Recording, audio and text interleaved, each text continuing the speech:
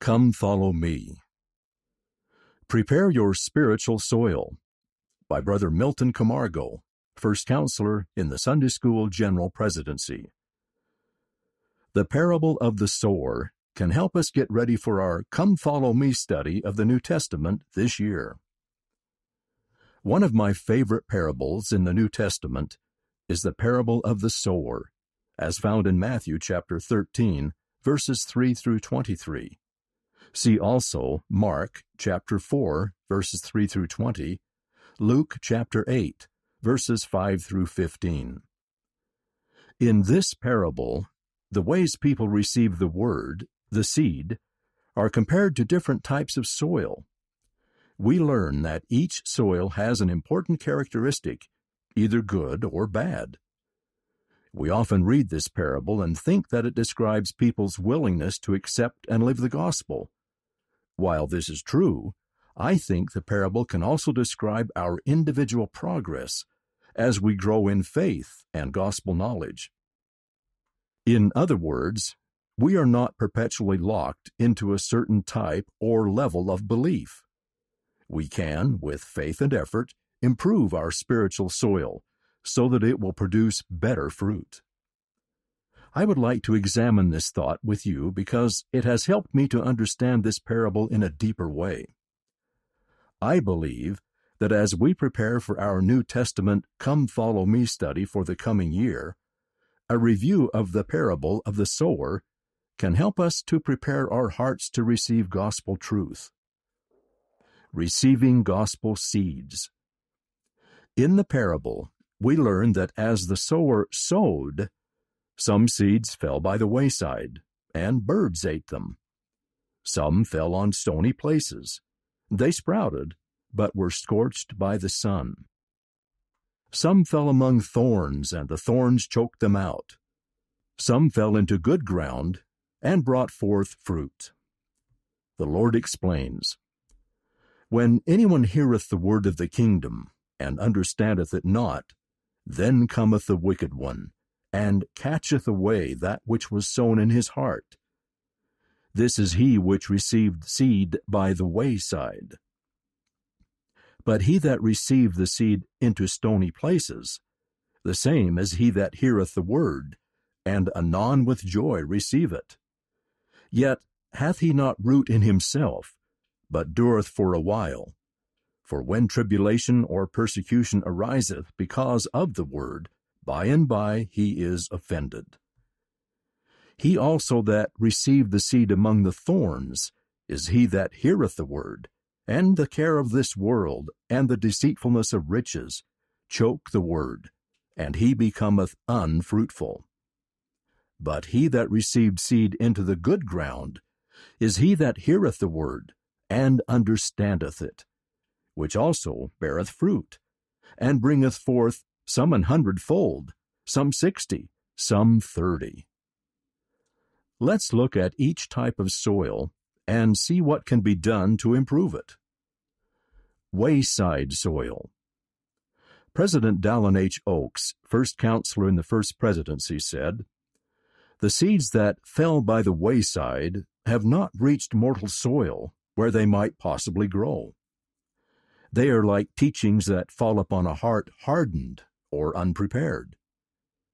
In addition, sometimes we don't understand what we hear or read in the Scriptures because our hearts are unprepared. When that is the case, what should we do? We can seek an explanation from those who do understand. We might ask the missionaries, our Sunday school teacher, our priesthood or organization leader, our seminary or institute teacher, those who minister to us, or our faithful parents and family members. We can study General Conference talks. The Gospel Library app provides a multitude of resources that can help us seek more understanding. We should also pray and ask God for more light. If our heart is sincere, our intention is real, and we have faith in Christ, we will receive knowledge of the truths of the gospel.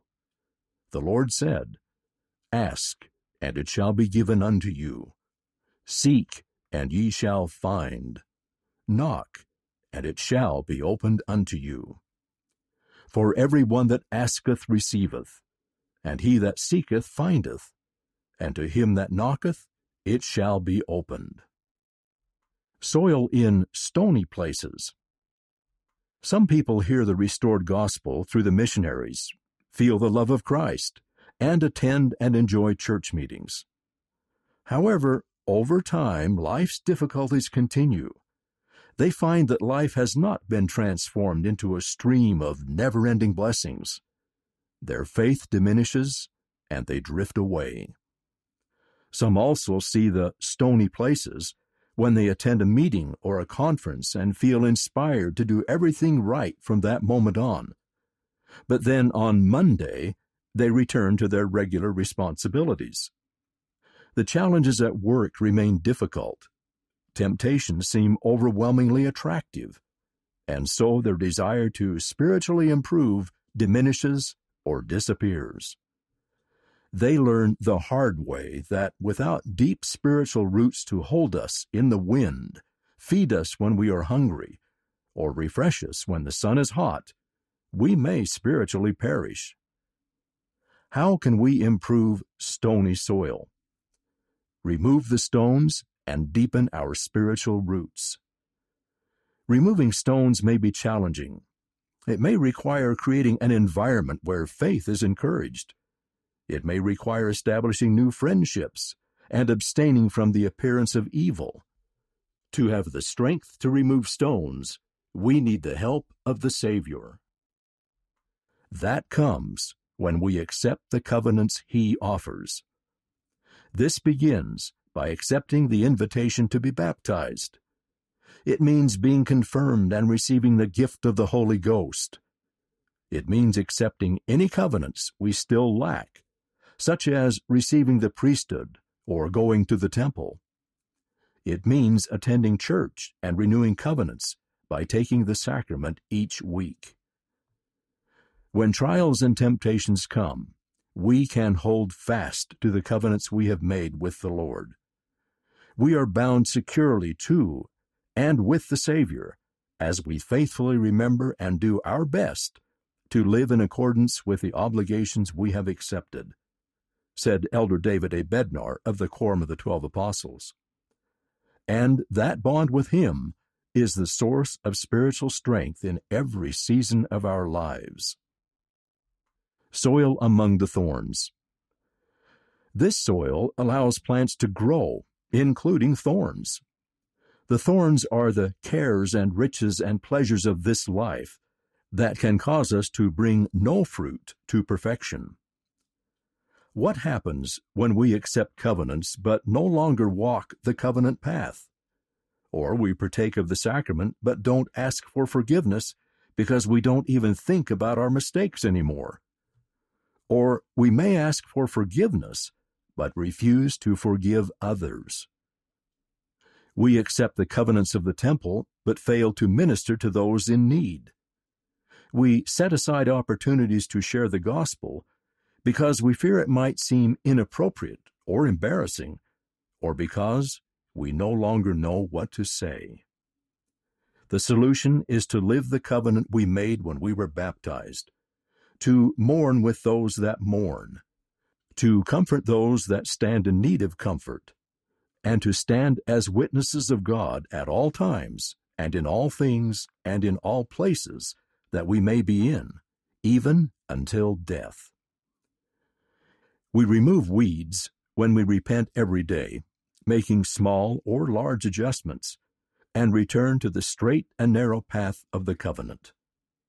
We refuse to let the weeds of life choke us. We do this by transforming our homes into sanctuaries of faith. We seek after whatever invites the influence of the Spirit.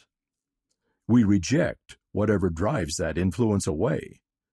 And we serve in the kingdom of God, in our callings, in the temple, in missionary work, in our families. The good ground. There are many who hear the word, understand it, and let it grow in their hearts. To them the Lord says, I have chosen you and ordained you, that ye should go and bring forth fruit, and that your fruit should remain. For such people, the answer is to move forward with faith and endure in good works. President Oaks asked, "What do we do with the Savior's teachings as we live our lives?" This year, as we prepare to study the New Testament, may we draw near to the Savior and improve our spiritual soil so that we can receive the Word. Then we can bring forth the fruits He asks us to bring by accepting and renewing the covenants that bind us to Him, by serving God and loving our neighbors, and by progressing along the covenant path that will someday bring us back to our heavenly home. End of the article, Prepare Your Spiritual Soil, by Brother Milton Camargo, First Counselor in the Sunday School General Presidency. Read by Van Farnworth.